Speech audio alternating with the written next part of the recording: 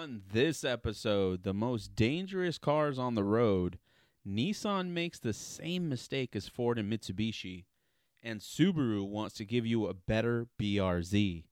And we bring back The Street Judge, where I will preside over the question, are M cars with extra numbers real M cars? Don't forget to like, comment, and subscribe wherever you're catching this podcast, and follow us on YouTube and Instagram for more content at 91 Octane. Let's start the show. This thing is a freaking monster.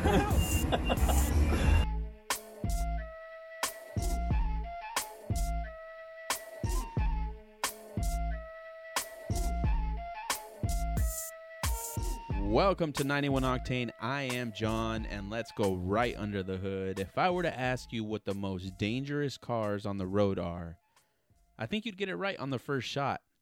The IIHS's latest driver death rates highlight the dangers of the Ford Mustang, among other cars, right? But the Ford Mustang is the car in terms of danger, at least in the memory world. But American muscle cars with high horsepower and sort of this hot rod marketing behind it are amongst the deadliest vehicles on the road. And this is both for the drivers and the people in the other vehicles are on the street. So, according to recent calculations by the Insurance Institute for Highway Safety, 6 of the 21 vehicles with the highest driver rates for the 2020 model year were variants of the Camaro, the Challenger, the Charger, and the Mustang. To literally no one's surprise. The article goes in to discuss how a lot of these companies' marketing has a lot to do with it in terms of the image and what these cars are for. But, I mean, with the exception of Dodge, Dodge really goes in on, like, hooning and wild driving. I think they had a chief donut officer. I don't know if they still do, but they had that going on for a little while, maybe last year or maybe the year prior to that. So they're known for that, but still, to drive them so recklessly to end up on a list. And, they're 6 of the 21 vehicles. They're high up on that list. They're in, like, the top 6 or so, somewhere there. And it's all models of each. It's all trims. So there are, like, Hellcats and Scat Packs. But there's also the V6 models for both, the Ford Mustang and the Dodge cars. So it spans the full gamut. They're all muscle cars on this list. And the 18 of the 23 vehicles with the lowest driver rates were minivans and SUVs and luxury vehicles, which is not a surprise. It looks like the most dominant performance on this list is going to be the sort of modern muscle cars that are the Challenger, the Charger, and the Mustang. Not a reputation you want to hold on to, but it's something that the numbers are saying. And some Dodge cars with excessive high driver death rates also rank amongst the worst performers in terms of other driver deaths, which means that the Dodge cars are among the cars that are driven most aggressively. So they are responsible for more deaths outside of the car that it's, that's being piloted. Which makes sense. We've seen video after video of wrecks at these takeovers. That might contribute too. I know most of the things we see are not people dying. I don't wish that on anyone. But man, it's close with some of these cars just kind of barreling down and swinging around and launching people, 20 feet across the street. It's just not a good look. So these cars apparently are getting a bit of a bad rep in terms of some of these studies. And the image and marketing of muscle cars is sort of what's being associated with sort of the gravity of this and kind of what makes it the worst. But I don't necessarily believe that because, BMW's got the ultimate driving machine and it's amongst some of the, lowest rated cars in this regard. It could be that some of these luxury cars have a lot more safety features and therefore there's less likely to have deaths even though there are accidents. But most manufacturers in some way participate in marketing their cars as performance vehicles. So it's hard to believe that that is going to be a main driver because it's consistent across the board. I think maybe it's the power to price point that probably has more to do with what's going on here, right? I mean, you can get pretty good power in Camaros, Challengers, Chargers, and Mustangs for not a lot of money anymore. And these are 2020 models. And they're still expensive, but relatively speaking to the other cars on the list, they're not as expensive. I mean, you can probably get one for 30, 40,000. You know, a V8, any version of those cars versus costing you double that in, say, a BMW or a Mercedes or an Audi if you are so inclined. But Dodge is now closing their order books for the Challenger and the Charger, so they will soon fall off this list. So this study just came out in time for Dodge to say, hey, you have until the end of July to order your Challengers and Chargers because we're not going to make them anymore. That's literally 8 days. Matt made less than that since you're hearing this podcast, but there's a week left in ordering these cars, and then we'll never see them again. I mean, we will continue to see them. There are so many of them on the road that we will absolutely continue to see them, but they just won't be available for purchase brand new. But anyway, let's get into our next headline. You know what doesn't contribute to driver deaths?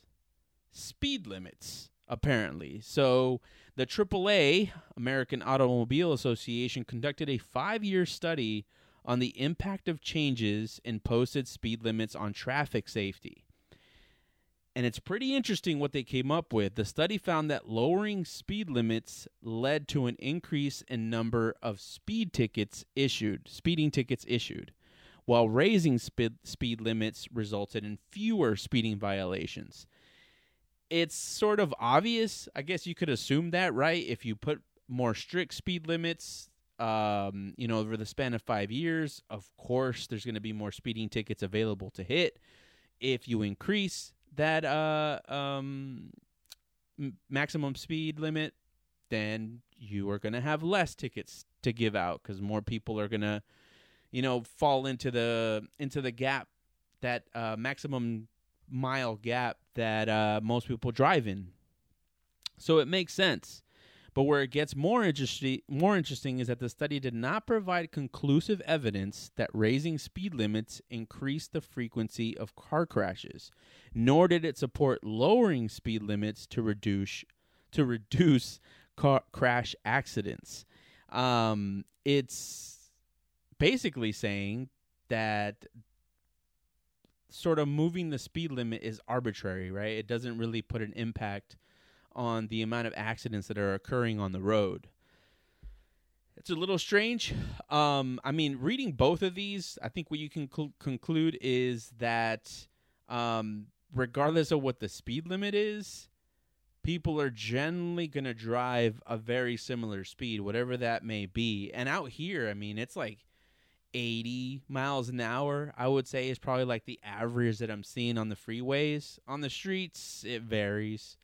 But 80 miles per hour is pretty consistent on the highways for the most part. At least in the faster lanes, right? In the slower lanes, you're getting closer to speed limit. But people are going to drive how they drive. Over the span of 5 years, probably over the span of maybe, let's say, 25 years, you could probably teach people to drive a little slower or drive a little faster, right? You accumulate enough tickets. People get enough tickets, then naturally people are going to start driving slower to avoid getting that. And with enough people doing that, it will sort of drive the change through the masses in terms of slowing down or speeding up, right, if we do vice versa.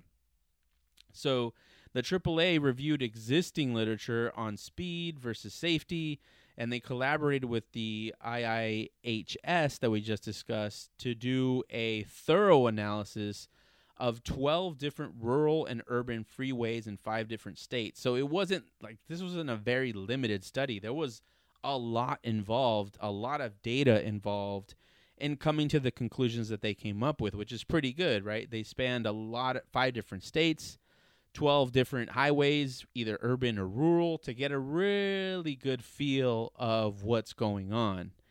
And ultimately, it highlighted that altering speed limits by small amounts, let's say 5 miles an hour, did not noticeably affect anything in terms of crashes, right? Nothing changed. 5 miles per hour is negligible. However, changing speed limits did have a significant impact on the number of speed violations, as we discussed. I mean, that makes sense, right? Especially over the span of 5 years. It's just not enough time, I think, to change driving sentiment. There's just too many people. There's too many people that have learned to drive this way their whole lives. I mean, think of how hard it is to break a driving habit, right? Whatever it may be, and how much we actually drive. So we're sort of building our habits, our driving habits, into ourselves every day. And contrary to the belief that raising speed limits leads to a higher average speed, as I stated earlier, the study found that the speed increase was almost negligible. I think people are generally going to drive how they drive region to region, right? Like I said, out here, it's like 80 miles per hour. Might be slower in other states. I think it depends on how open the freeways are. 5-laner versus a 2-laner. You're going to drive different speeds. But it looks like people are just going to drive how they're going to drive. But the conclusion is that, in theory, right, if we were to be given a no speed limit, for the most part, people would drive the average. So if we're talking 80 miles per hour out here, the study would indicate that people are generally going to drive that speed. Now, are there going to be outliers, right? Yes, there are. There's going to be that one knucklehead trying to hit 200 miles per hour in whatever car they just boosted and tuned, right? It's probably a Honda. And in that case, that's where we get in trouble. But for the most part, it seems that speed limits really only help the issuing of speeding tickets. That's ultimately what the study showed, right? That you can manipulate the volume of speed limit tickets or speed violations that you can generate per highway just by altering the speed limit. And that's really the only thing it controls. Everything else generally stays the same. Now, if you change the speed limit by like 30 miles per hour, maybe we would have a bigger difference, but it didn't really seem to have an impact, at least in like the 20 mile per hour range, which is pretty significant. I think it's wild that, it's sort of like the war on drugs, that it's not working, right? Speed limits is the war on speed, and it generally doesn't work.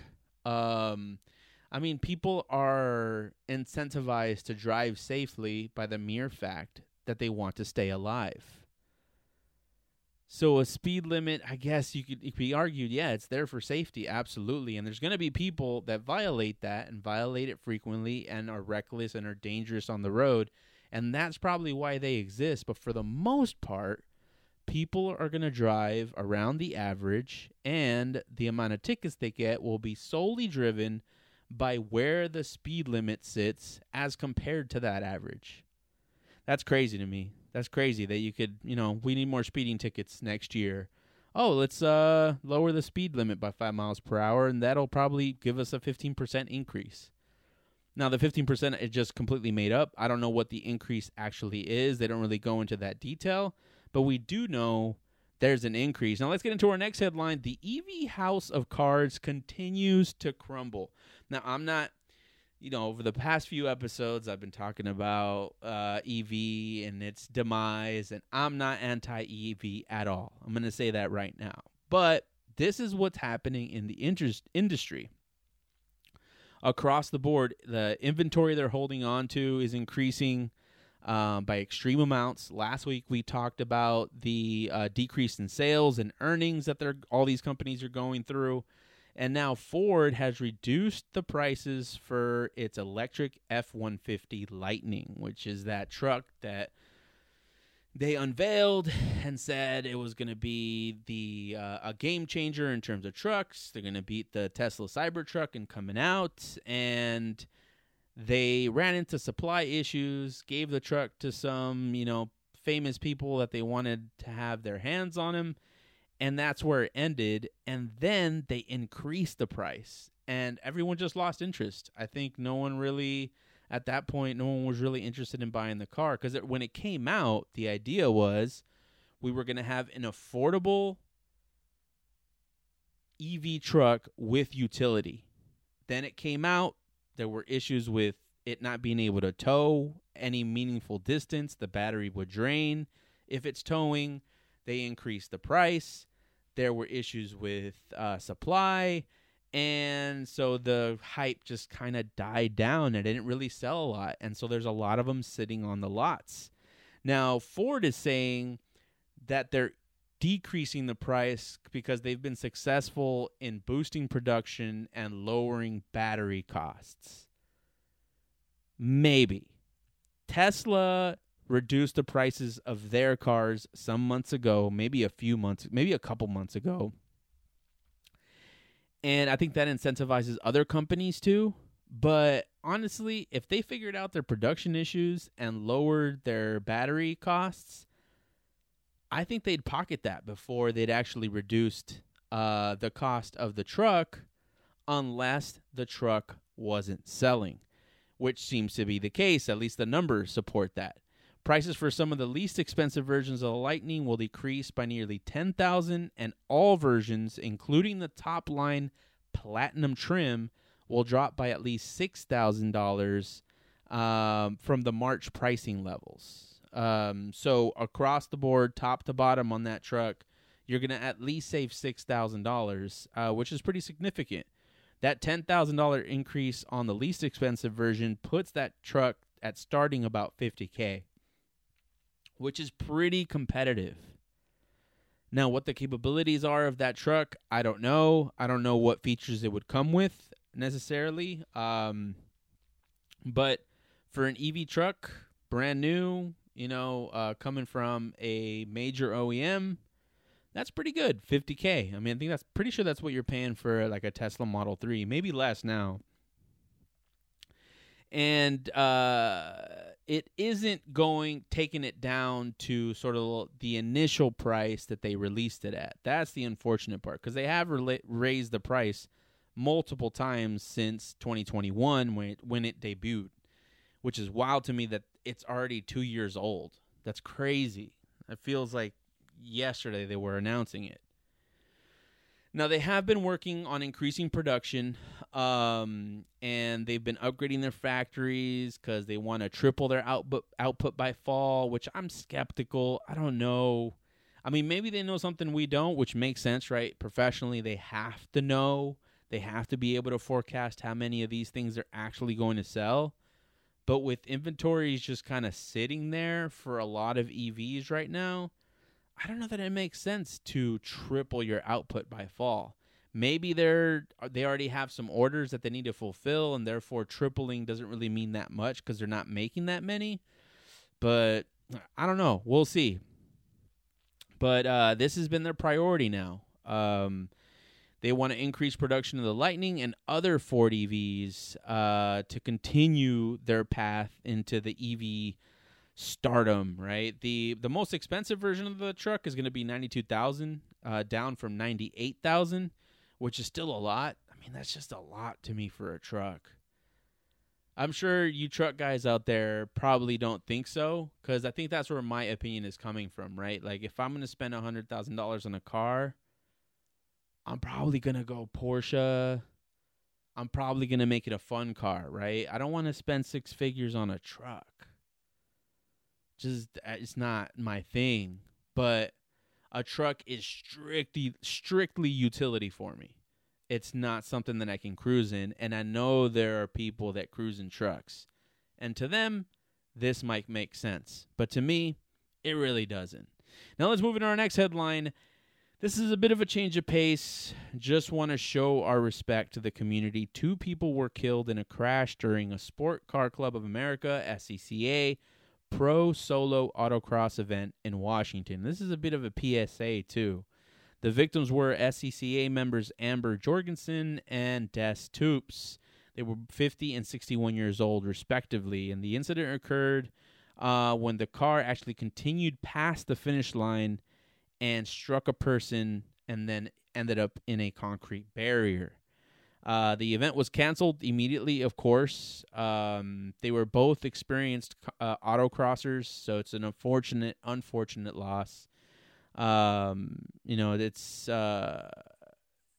it's a serious condolences to the families. It sucks when you lose, people in the automotive space, the motorsport space, and it sort of reminds us, how dangerous this can be, right? It's sometimes we take that for granted. And I don't think, it's not something you discuss a lot.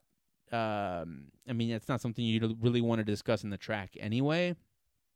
But, I feel like really safety isn't the glamorous side of motorsport, and therefore you don't really consider it in a lot of ways. It's not a fancy turbo. It's not, fast lap times. It's not cool parts. So you don't really discuss it a lot. But I have had a lot of friends talk about, let's put a fire suppression system in there. Let's make sure we've got quality fire retardant clothing and good helmets and such. So we have had those conversations, but it's nice to often remind yourself of, the dangers, and the safety extends past the equipment, because what happened here, according to some sources, the driver had a heart attack and got stuck on the throttle, redline it in second gear, and just barreled down the finish line into a wall and took a person on the way. So some of that safety stuff is also staying healthy, right? If we want to drive for a long time, which I know we all do, and I need to take my own advice as well here. It's, let's make sure that we're physically fit, right, to run these cars and not be a danger to ourselves and others as well, because in an instant at a track, even though it's the safest place to do it and the only place you should be doing it, it can be very dangerous. So honestly, deep sorrow for the losses here. It's never good. We hope the families are able to heal through kind of the memories of these folks, but autocross, time trials, road racing, drifting, really all motorsport is very, very dangerous, and I think it's important to remind yourself of that every once in a while. I know it's something we tend to block out whenever we're on the track, but we should do everything we can to prepare ourselves so that we don't have to think about it when we're out on track. So, sad news, a bit of a change of pace, but I think it's important to recognize and show our respects to the members of the community, that we lose, especially at the grassroots level, right? It's the most passionate level, arguably, right? The most passionate level of motorsport, because you're not earning any money, right? You're really strictly doing it for the love of it. And so when you lose some folks, it definitely hits hard. Now, let's move on. GM now doesn't need to wait for their cars to break down. They can do it remotely. It's no longer planned obsolescence at like 60,000 miles. This should start popping up. They can do it remotely. So the 2023 Chevy Colorado and the GMC Canyon batteries drained after a software update. They sent an update to these trucks and drained the batteries for all the owners. A bunch of owners of the trucks have recently reported this issue, and it's possibly caused by a failed software update that affects the infotainment system. The issue has emerged in the past few days, and it could be linked to the over-the-air software update that had been spanning those same days. GM Authority investigated the matter and reached out to Chevrolet for explanation, but further details have not been provided. So this is still very, very fresh. But the big message here, and I've been talking about it, and I love technology. I always have to drop that in there. I did it earlier too with the EVs, but I love technology. But at a certain point, it becomes intrusive, and I've been saying that forever. And this is an example of that. I have never had to update the infotainment on my cars once. Even when I had like the Kia that had like the old maps and you could update the maps, I didn't need it. I did not need it. And now they're doing the updates over the air and causing issues and now draining your battery. So in the morning when you wake up to go to work, you are SOL. And I don't know that the percentage of people who have jumper cables or jumper batteries is necessarily that high. You might be calling AAA for this type of issue, but it's just I don't need an OEM in my car causing these issues. I cause enough issues in my cars. I don't need the OEMs to do it for me. GM Tech on social media actually suggested to fix the issue by disabling a specific update preference in the system settings. So it's good that GM gives you the option to disable them. What's bad is they haven't investigated enough to find out what this investigation has already found out, that this is causing the issues, and they need to rectify that. They're going to have to solve that somehow in the software. And this is the problem. Like, I work in software. This is what I do professionally. Not this on the mic. This is what I do for fun. This is a total passion project. But what I do professionally is software, B2B software. And I've been doing that for the last 15 or so years. And I know that with software, I don't think I've ever released software with zero issues. We've been able to get certain software. I mean, this is like large scale stuff. But we've been able to release software, very minimal issues, and then get it eventually to zero issues. But for software to consistently be issue-free would mean that we would need all these updates that we get for apps all the time. Because that's what's happening, right? If you look at the notes, you'll always see bug fixes. Fix such and such bug. A lot of these like notes that they send out for the releases don't even contain what the bug fixes actually are. There can be so many of them, they just describe it as bug fixes, and you can like reach out to them if you want to know what they're actually putting in there. Most people don't really care. But my point is, take those large-scale software implementations and put them towards your car. Ooh, this is going to be hard, right? Like battery draining issues. So many other electronics can be affected in a car now through, these updates that might have not been tested. It all depends on how good the testing teams are at GM. That's really what it comes down to. And I've worked with immensely bright people, and stuff still falls through the cracks. It's inevitable. It's just going to happen. It's just the nature of software. There's just so much that goes into the development of software, especially at that level. You're going to miss something. And if you're frequently updating, yeah, you could say it's being updated often enough to where you'll not have to deal with the issue that much. But often for release cycles, it's probably like 3 months. Monthly, I highly doubt you'll get monthly releases, at least with vehicle apps. I don't know what the cycle is for GM, but yeah, no, 3 months with a battery issue. And I don't know that they put in a function that says revert back to previous version. I doubt they have that in there. They wouldn't want that in there because then everybody would revert it. So you'd have to disable it. But if you've taken the update already, tough. You're screwed. You're going to have to keep the car on a tender. I don't know how fast it drains it, but, I mean, you're going to have to keep the car on the tender. I imagine if you go to the mall and kick it there for 2 hours and come back, you should be fine, but maybe overnight it drains it. Maybe take a couple days. It doesn't really mention, but I'm thinking it's probably overnight, and then it becomes an issue. GM needs to figure this out and keep the updates out of my car. That'd be nice.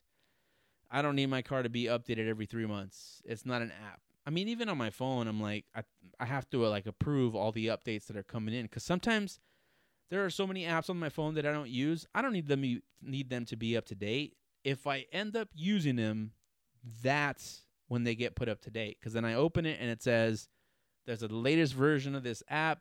Download that app to keep using this. And at that point, I'd be like, okay, I'll download it and use it. But without that, I mean, I don't need these apps to update. I need to get rid of them, really. I mean, I should probably do more cleanup on my phone. But anyway, Elon is tired of getting blamed for all the self-driving deaths. So he wants to share the wealth. Tesla plans to license its full self-driving system to other automakers. They announced that a license to its FSD system is going to be available to other automakers during the Q2 2023 investor call. They mentioned this. And this is a significant move for the autonomous driving industry because if they make it available to other companies can improve it, right? And, I mean, this is good for the industry because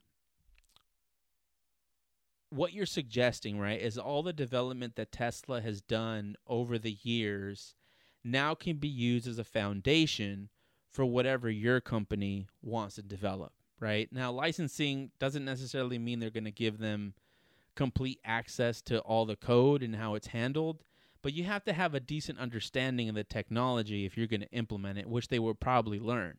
And they can take those concepts on and, you know, kind of develop things on their own and work on how to work this into sort of the EV infrastructure within that brand.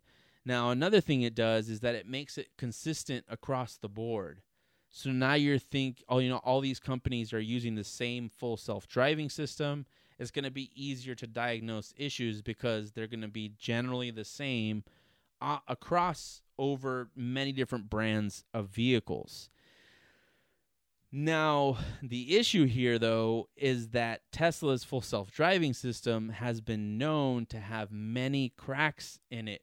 It's not ready to be a full self-driving system in itself.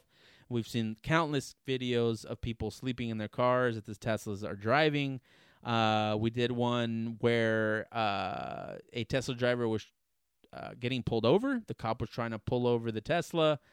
The passenger or the driver was asleep, and they were followed for 15 miles before the passenger actually woke up and they got pulled over.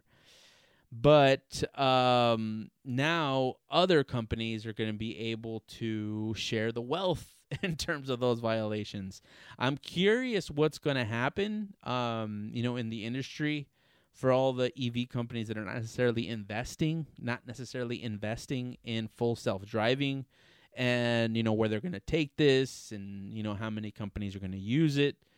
But I'm interested in seeing where full self-driving goes now that Tesla is sharing a little bit in terms of their IP and technology, right? They're going to keep a lot of things proprietary through the licensing agreement, I'm sure. But like I said, if you're implementing this as a automotive brand, you're going to want to know at a pretty detailed level what you're dealing with. So there's going to be enough detailed share from Tesla to other companies for them to be able to build their own or find ways to improve it. And they're essentially, even if the companies purchasing the licenses aren't actually investing in the technology, they are essentially testers for the technology. So now they're going to put it in other cars, and people driving those cars are going to report issues, which are they're going to go to the OEM. That OEM is going to take it to Tesla and say, you need to fix this. So there's going to be a larger scale of pool of testers, going to be a much grander scale, which should exponentially increase the development of full self-driving. This move, despite Elon having some questionable moves, at least on the Twitter side recently, this move actually makes a lot of sense for those that want to expand full self-driving, I think, in theory, right? I'm speaking in theory here around where I expect this to go. Who knows if it actually goes in that direction?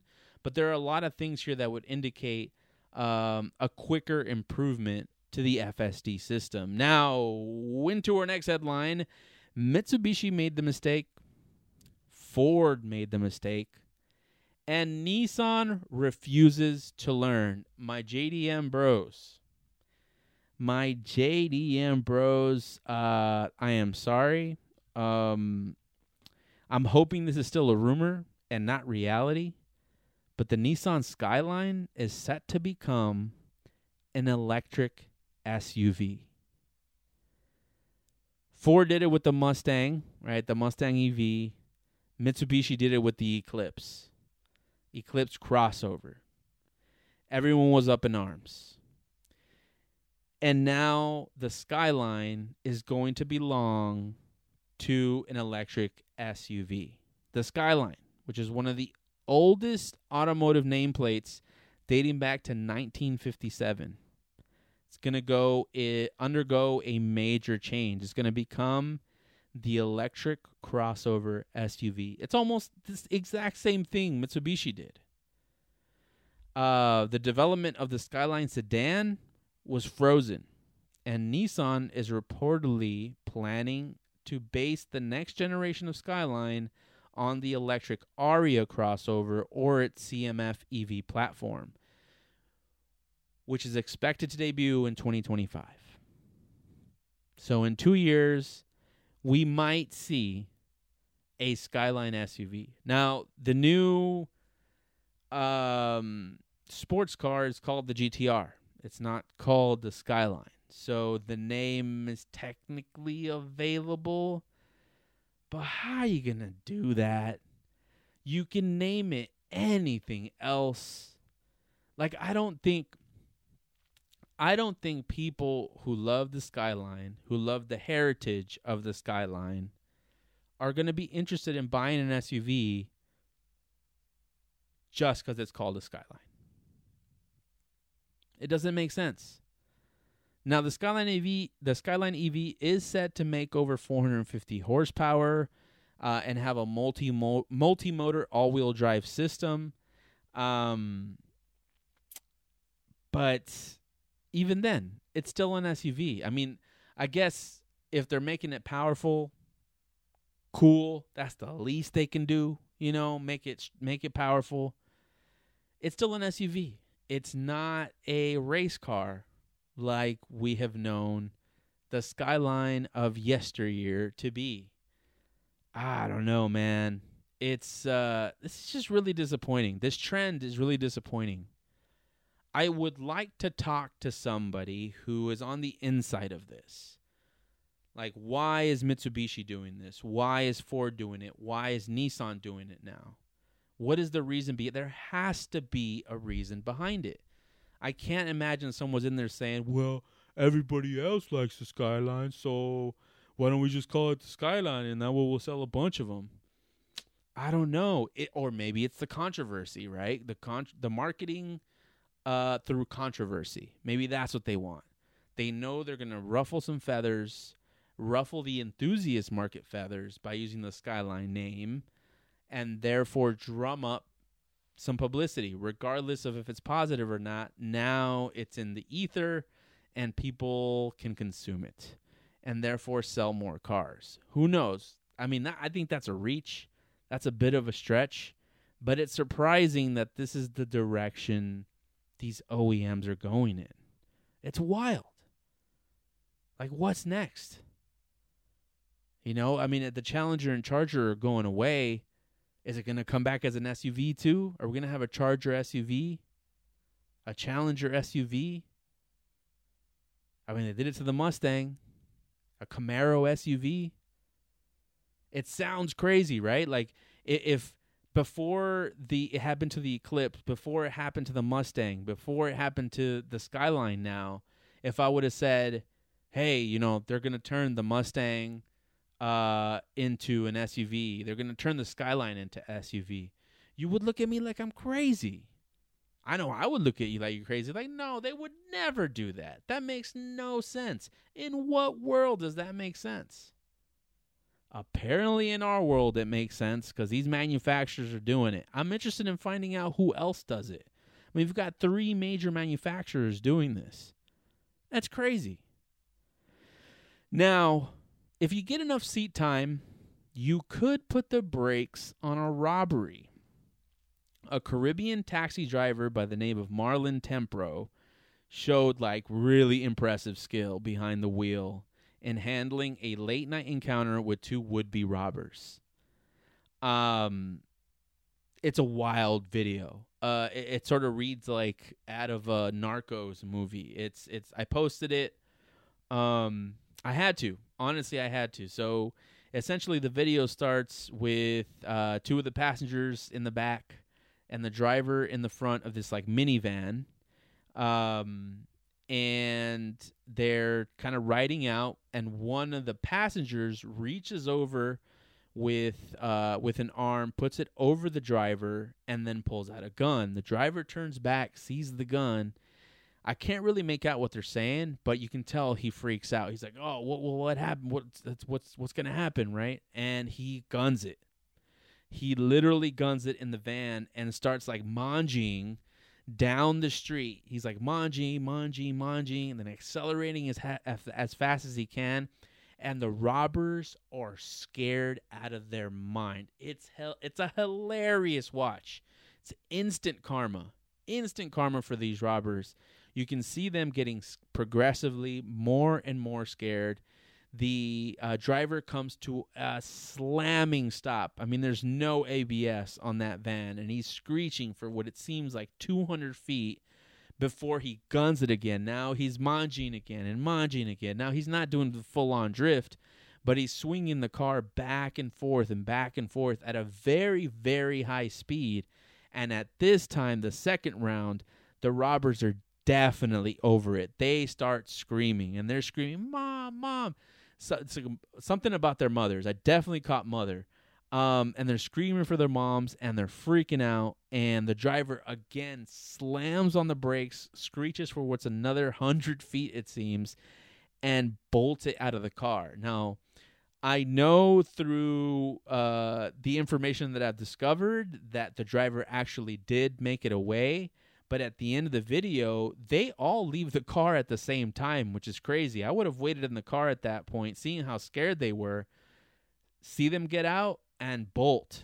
Because they're clearly not doing anything if they were just passengers for the last minute and a half that the video is before their ride ended. I mean, they were screaming. They would have bolted, but they all got out of the car at the same time, and the car continues to move for a little bit before stopping. It's nuts. It's totally out of a movie how it happens. This is a Tarantino movie, how it happens. But good for the taxi driver to get out of that, to have the presence of mind, right? I mean, no one gets more seat time than a taxi driver. Absolutely not. I mean, they drive for a living. They're driving a ton. And yeah, they're probably not driving at the limit a lot, but you get a lot of experience regardless, kind of driving in urban areas, especially in a van, of what the limits of the car is. And at that point, too, it's like, well, if you're going to try to take me out, might as well take everybody with me, right? I mean, what are you going to do? If you're driving at 100 miles an hour, somebody's going to think twice about shooting you, especially if they're in the back of the car, right? Because if they shoot you, that's the end of that car. It's losing control. You're probably going to die.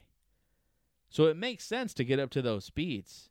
But to have the presence of mind and calmness, sitting in front of a gun to do that, I don't know, man. That takes a lot. I think it takes a lot of muscle memory and practice to be able to do that instinctively. I don't know what I would do. I like to think that I would do that, but who knows, right? In those situations, you have no idea.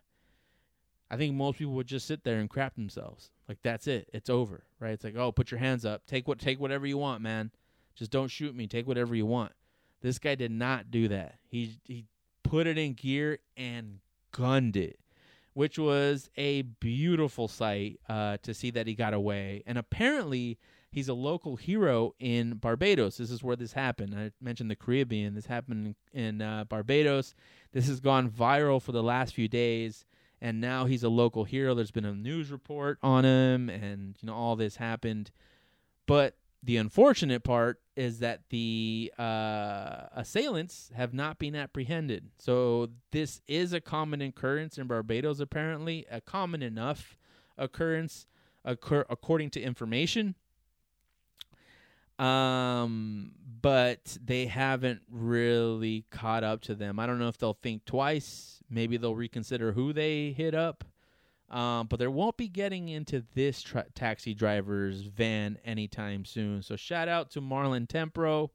Good job on you, man, for driving away by literally hitting the brakes on a robbery, having these guys screaming in the back of your car, and recording it for the world to see. People are going to recognize those guys because this is going viral. And I hope that means that they'll get caught. But at the very least, they're going to be known as many circles as the Screaming Bandits. I can't imagine the reputation on the street is going to survive this video, which is also a small percentage of justice, I would say. We still need to make sure they get these guys so they're not hurting other taxi drivers. But, man, that was such a good watch. I watched that many times because it was entertaining to see them get, literally instant karma'd by a dude that was driving very aggressively and very skillfully through the streets of Barbados and slamming on the brakes and literally skidding. You can hear them skid for what has to be 100 feet. I recommend you go watch it. Check it out on our Instagram. It's up there now. Obviously, viewer discretion is advised. Everybody survives, though, so we're good there. But there is a gun involved. But it's nice to see the good guy get away for once. Now, for our last headline, on the heels of saying they make cars for the road and not the track, Subaru teases a sharper, more focused BRZ. Subaru wants to release a better BRZ, but don't take it to the track. We learned, it must have been last week, I don't know, a couple weeks ago. We talked about what Subaru said about all the issues that are happening to the BRZ, and mostly the 8.6 is what we're hearing mostly on the 8.6 side. But Subaru said, we make cars for the road.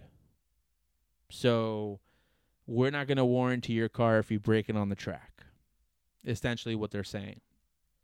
But now, a week later, they're like, we're going to give you a high-performance model, but just for the street. Be careful about taking it to the track. No, they didn't say that. But they just said, we make cars for the road. So, I don't know. If it were me, I'm like, well, I would want to take this to the track. And I know it's a smaller percentage of us doing that.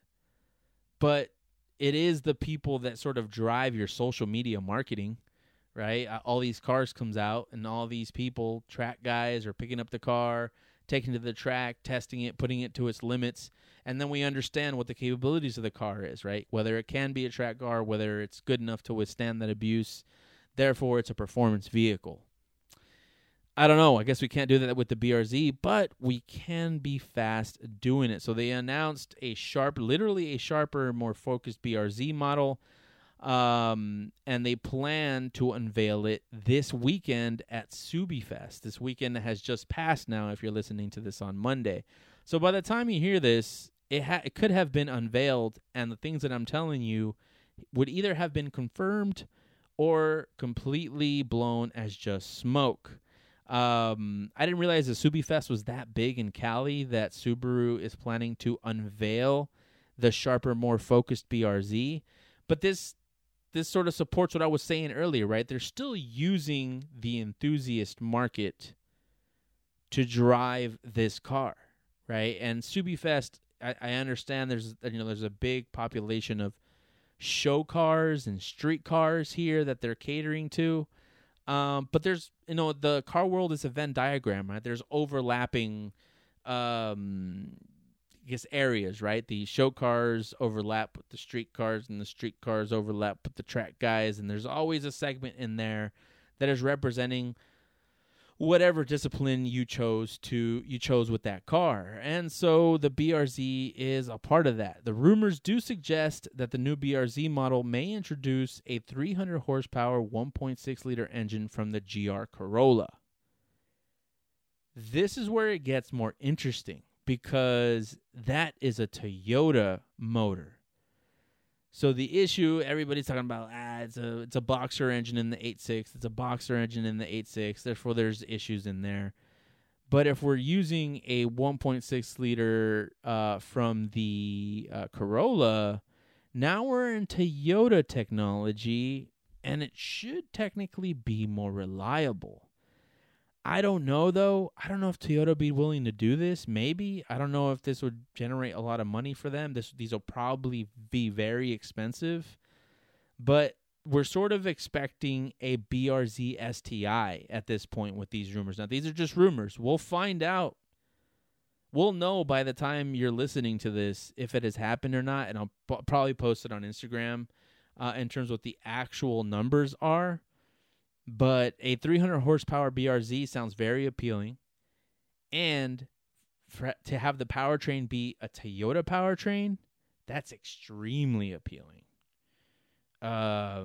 Maybe we can avoid the problems that we're having with the 8.6 now. I haven't heard any problems with the Corolla yet. Not that there are a lot of them out there, but I don't know that the occurrences of it has been significant enough to warrant any news. So maybe it's a better option. If Subaru decides to go this route, I can only imagine that Toyota is also going to go this route. It would not make sense for the BRZ to do it and the 8.6 not to do it if the motor is available already on the Toyota side. So maybe Subaru is just taking the lead on the announcement. It's a bit odd. I mean, maybe this is part of the shared partnership that they have, but yeah, I don't know. It's still a rumor, and I'm skeptical about that rumor. Maybe it's just going to be a tuned version or some bolt-ons, and it's going to be completely underwhelming, but I hope not. I hope they come with something good. They need some better PR for the BRZ because a lot of the things that the 8.6 are doing right now are not doing it any favors. But anyway, let's get into our last segment, The Street Judge. And I will act as a judge to answer the question, are M cars with more than one number real M cars? And I said this at the top of the show, and you're probably thinking, what the hell does that even mean?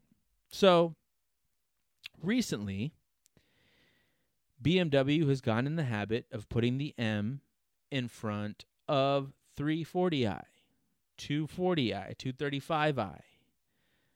And so the question becomes, are they worthy to hold the N badge like their real, quote-unquote, real counterparts, the M3s, the M4s, the M5s, M6s, M8s, right? Then those cars who are the original M cars.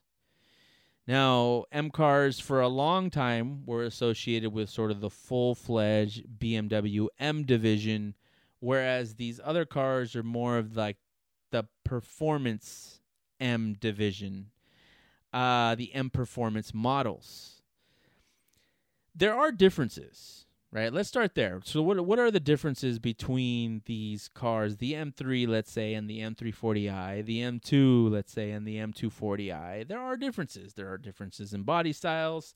There are differences in motors. Obviously, the M division models have your S motors, and your M performance models still carry the B motors with some of the newer cars. But using the B58 as an example, that's not a slouch at all. And since, the mid to late 2000s and beyond, the six-cylinder turbo cars have not been bad. Even the N55. N54 was a beast of a motor. N55, with the N-Series motors, they were all good. And now that technology has become these B series motors, and they're absolutely excellent. There is one in the Supra, and they are doing crazy things with that motor. So in terms of performance in that regard, they're not on par, right? M division cars, M3s, M5s, have higher output, right? They have the S motors. It's different, right? There's more performance coming out of those motors. But what you're getting out of the M340i and the M240i is respectable, I think, in terms of the power and what you can do to them in terms of tuning them and getting more power. I mean, it's extreme. So you can have significant performance out of these cars. Now, there are things like limited slips and, specific specs for track usage or, suspensions tuned better to be on the track that the real, quote-unquote, real cars, M Division cars get. And the M Performance cars tend to not get so much, but they do get a version of that, right? They still are BMW Ultimate Driving Machine cars. They still perform very well. I remember driving the M235i 3 or 4 years ago on a test drive with BMW, and it was a lot of fun. It was a lot of fun. And I know there's a lot of snobbery out there saying, okay, well, M Division cars are the OGs, therefore they deserve it. The M Performance models, BMW is really just trying to capitalize on the M badge. And to a degree, that's true. But at the same time, they're backing it up. I think they're putting enough in these cars to warrant the M badge. I think they're making it worthwhile, at least on the performance side of things, right? They tend to perform very well. On par with the M cars, maybe not. Maybe not the same feeling if we're going 2-2 and 3-3, right, and 5-5. But they're also not like on the base model. It's sort of this in-between segment that BMW hadn't really invested in before. Now you can have some of the M Performance, some of that M taste without necessarily crossing over to the M Performance model side or the M Division model side.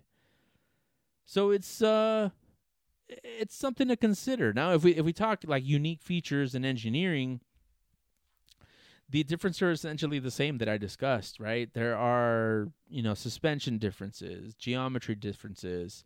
The unique features might be more aesthetic related, right? The M2, let's talk G87 M2, looks completely different than the M240i, right? They're completely different cars. So there are significant differences in those cars to differentiate them and make them look different.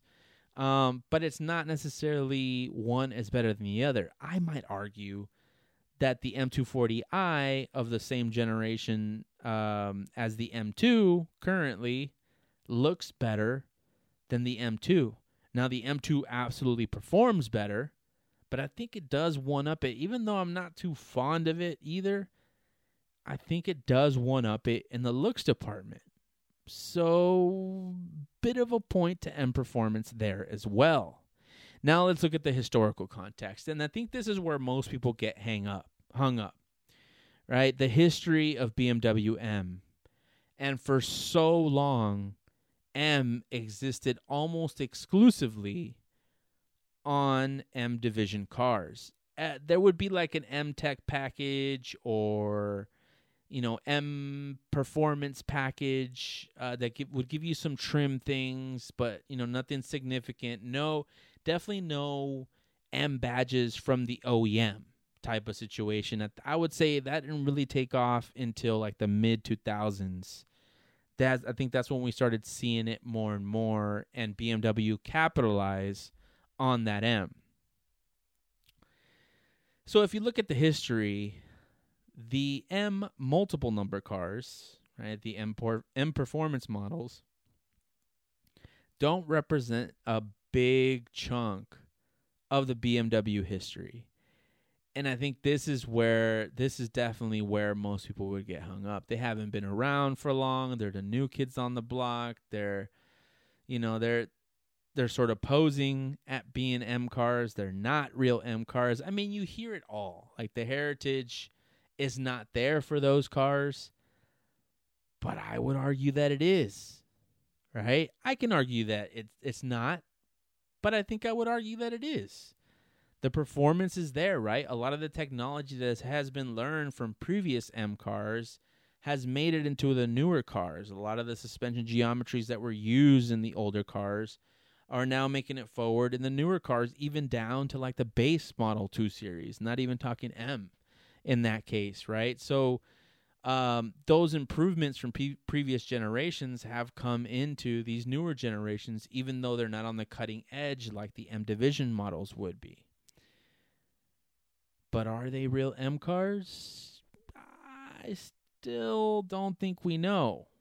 BMW does want you to believe that they're M cars, though. Their marketing approach is to position those M cars, right, the M340i, M240i, there's many others, but I'm sticking with these for now, at least to help the discussion, are part of the M family.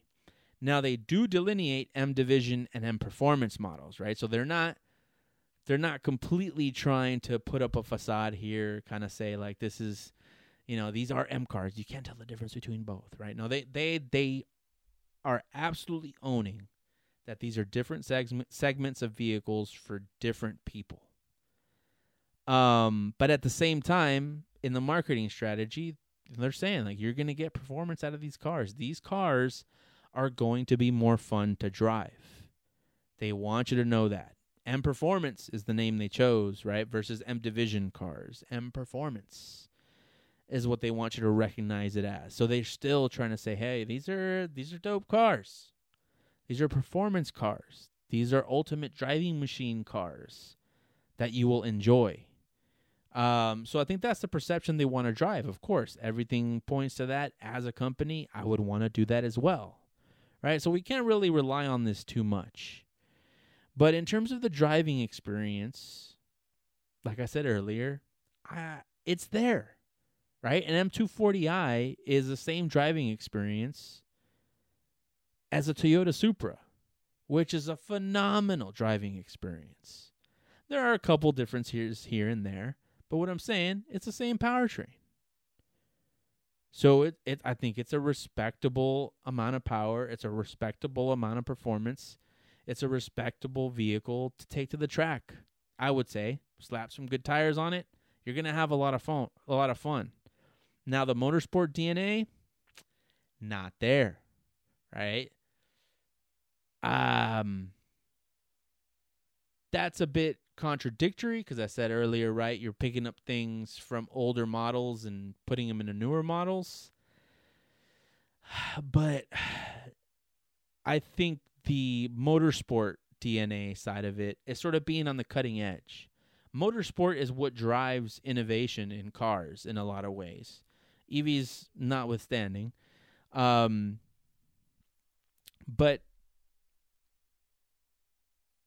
motorsport just keeps you on the cutting edge. So having the motorsport DNA means that you'd be on the cutting edge, which would mean M Division cars. So M Division cars are the true M cars if we're going off of motorsport DNA. But there are a lot of other things we have discussed so far that I would favor the multi-number cars. Now, in terms of the enthusiast and consumer perspective, I think this is where we're going to have, polar opposites, right? I think the general consumer wants the M experience. And if they can have the M experience in a more budget way, why not, right? Not everyone's going to have $80,000 to spend on a G80 M3 or $90,000 at this point. Probably paying around the same amount of money on a M2 unless there's an allocation available. You're going to get marked up. But enthusiasts, on the other hand, I mean, we have been saying for a long time, don't put M badges on non-M cars. A lot of people were doing what BMW started doing before BMW did it, putting M cars on 335i's, on 328s. You'll see them on 328s, all models of cars. Not hating on those cars, right? Whatever you got is cool enough, man. You should know that. Everybody needs to know that whatever you have is good. And as long as you drive it and you're proud of it and you're working on it and it's your project, dude, you're good. You don't need to look at anyone else. You don't need to keep up with the Joneses. Have fun with your car. You eventually are going to get into another car or you jump into something else. Enjoy what you have, man. I've had a 318. I remember, bit of a tangent, used to kick it at a Denny's with a bunch of friends back in my early 20s. And I was probably like 19. I had a 318i. And we knew the owners of that Denny's, and the owners' kids would always be there, and they drove BMWs too. And they had all the 6 cylinders, like 5 series is what they had. And I said, hey, man. Oh, and they saw my car. They're like, oh, cool, you got an E36? I'm like, yeah. He's like, oh, what is it, 325, 328? Now it's like, oh, it's a 318. It's a 4-banger. And they're like, it's garbage. It's garbage. And this and that and whatever. People are going to think that. Didn't really bother me much. I'm like, whatever, dude. Get out of here. Whatever. I don't care. My point is, you can have fun with any car because I had so much fun with that car. That car's the reason why I'm hoarding E36s now. That's the reason why I'm racing one. That was my first E36 and the reason why I fell in love with the platform, and it was a super fun car. It did not feel like a slow car. Of course, it wasn't a 6-cylinder car, but it did not feel like a slow car. Didn't give me any problems. I bought it from an Army dude. It was a single-owner car. He shipped it to Germany when he was actually stationed out there, and it was sputtering because it had a bad O2 sensor. And he sold it to me for, I think, like $2,000 at the time.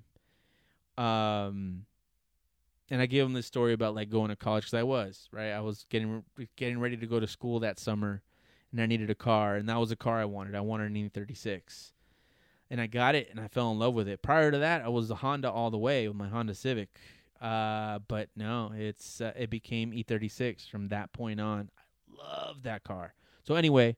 Love the car that you have and the car that you're in. Doesn't matter what it is. But the street judge has to decide. Now, in terms of longevity, right? Now, if we get to, we're talking numbers. If we're talking value, an M Division car, an M3, an M5 is undoubtedly going to retain value more than an M240i, M35i. That's one of the perks that you get of buying an M single number car. You're no matter how you look at it, you got to look at all the history, and no matter how you look at all the history, that is going to be the case.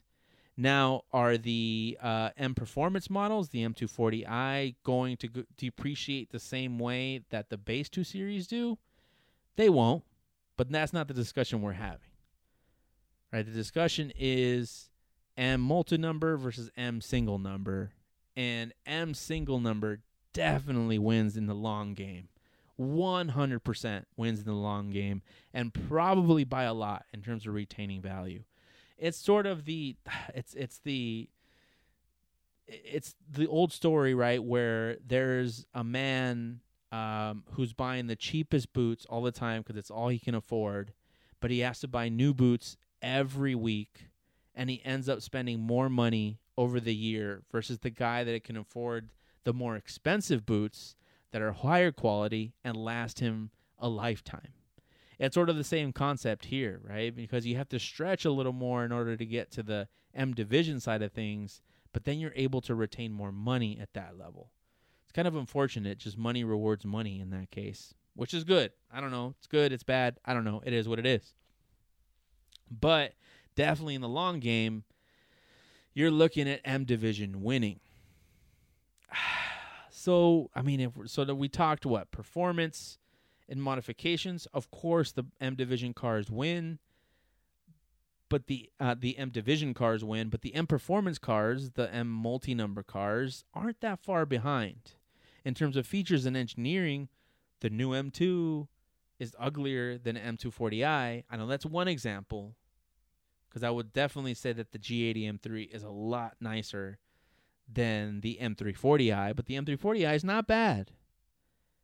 But the M240i does look better. So that one's a toss-up. I would say that one's a toss-up. In terms of historical context, BMW M Division has way more history. They definitely win there. Marketing and branding strategy. I mean, I think you got to give it to the M multi-numbers in terms of winning the marketing strategy, because they're selling those cars and they're carving out a segment that they weren't in prior, right? A segment in between the multi-number cars and the M Division cars that they're now working in that gap, which is like a $10,000, $15,000 discount off of the quote-unquote quote real M cars. Historical context, M Division cars, for sure. M Division cars, all the way. Driving experience, it's hard to say. I mean, it depends on what you want to count as experience. I count driving experiences on the street. And street driving experience, like I said, I had so much fun in the Supra, which is the B58. I would have that much fun in the M240i. I would have that much fun in the M340i. Driving experience is up there. It's up there on the M side. Is it better than the M models? No, but I don't think it has to be better than the M Division models to be worthy of the M badge, right? I think it just has to be a performance model, because this is not a question of is the M240i better than the M car. It's more, is it worthy to carry that M badge? In terms of the enthusiast and consumer perspective, this is split. The consumer's going to say, yeah, this is great. This is great for us. We want this. We want to be in M cars at a lower segment, lower dollar value segment. This allows more people to jump into the M fandom and to keep it going forward. I think it's cool. Definitely, I would say at one point, probably when I was younger, I would have said, no, it's definitely not an M car. A true M car is a single number, and it's the only way to go about it. But I think innovation, R&D, technology has moved forward enough to where you're getting really meaningful performance out of these cars. Now, in terms of value, feature implications, we already discussed the M Division wins. The M3 is going to hold more value than the M340i, but that doesn't necessarily matter, I think. It's still going to retain some value. Now the M performance means something, right? It isn't just some trim. It does mean more power. It does mean a little more fun, which is what the ultimate driving machine is about. But what do you guys think? What do you guys think? I mean, should they? Is it a real? It's not a real M car. Or is it a real M car? Is it worthy of the badge? Is it worthy of carrying the M badge? What about the SUVs? I'm of the opinion that yes, they are, which feels a bit controversial, although it shouldn't be. But I think I've talked to myself just now into believing that they are. I mean, there's a lot of good that comes of that M badge being on those M performance models. Not just the features that it comes with. But that's just my opinion. I want yours. So hit me up in the DMs or comment on whatever post I put up about this. Let me know. Is it worthy of the M badge? But anyway, that is our episode. You can find us at 91octane.com. All letters, no numbers. Also, like and subscribe wherever you're listening to this podcast. Follow us on Instagram at 91octane. And if you want to send us any emails, info@91octane.com. Thank you for all the support. Thank you for all the gear that you buy, all the coffee you buy at 91octane.com/shop. Keeps us going, and also the easiest way to support engaging on all social media, engaging on YouTube, That goes a long way. Also, reviewing wherever you're listening to this podcast. Give us that 5 stars or whatever it is, or whatever your opinion is. Leave us a comment if you want to listen to something else, or make sure I'm covering something else on the show, or you want guests to come back on the show, which we might be working on. Just let me know. I'm an open book. I love to respond whenever possible. So please hit me up. I'd be happy to talk. Anyway, have a good night.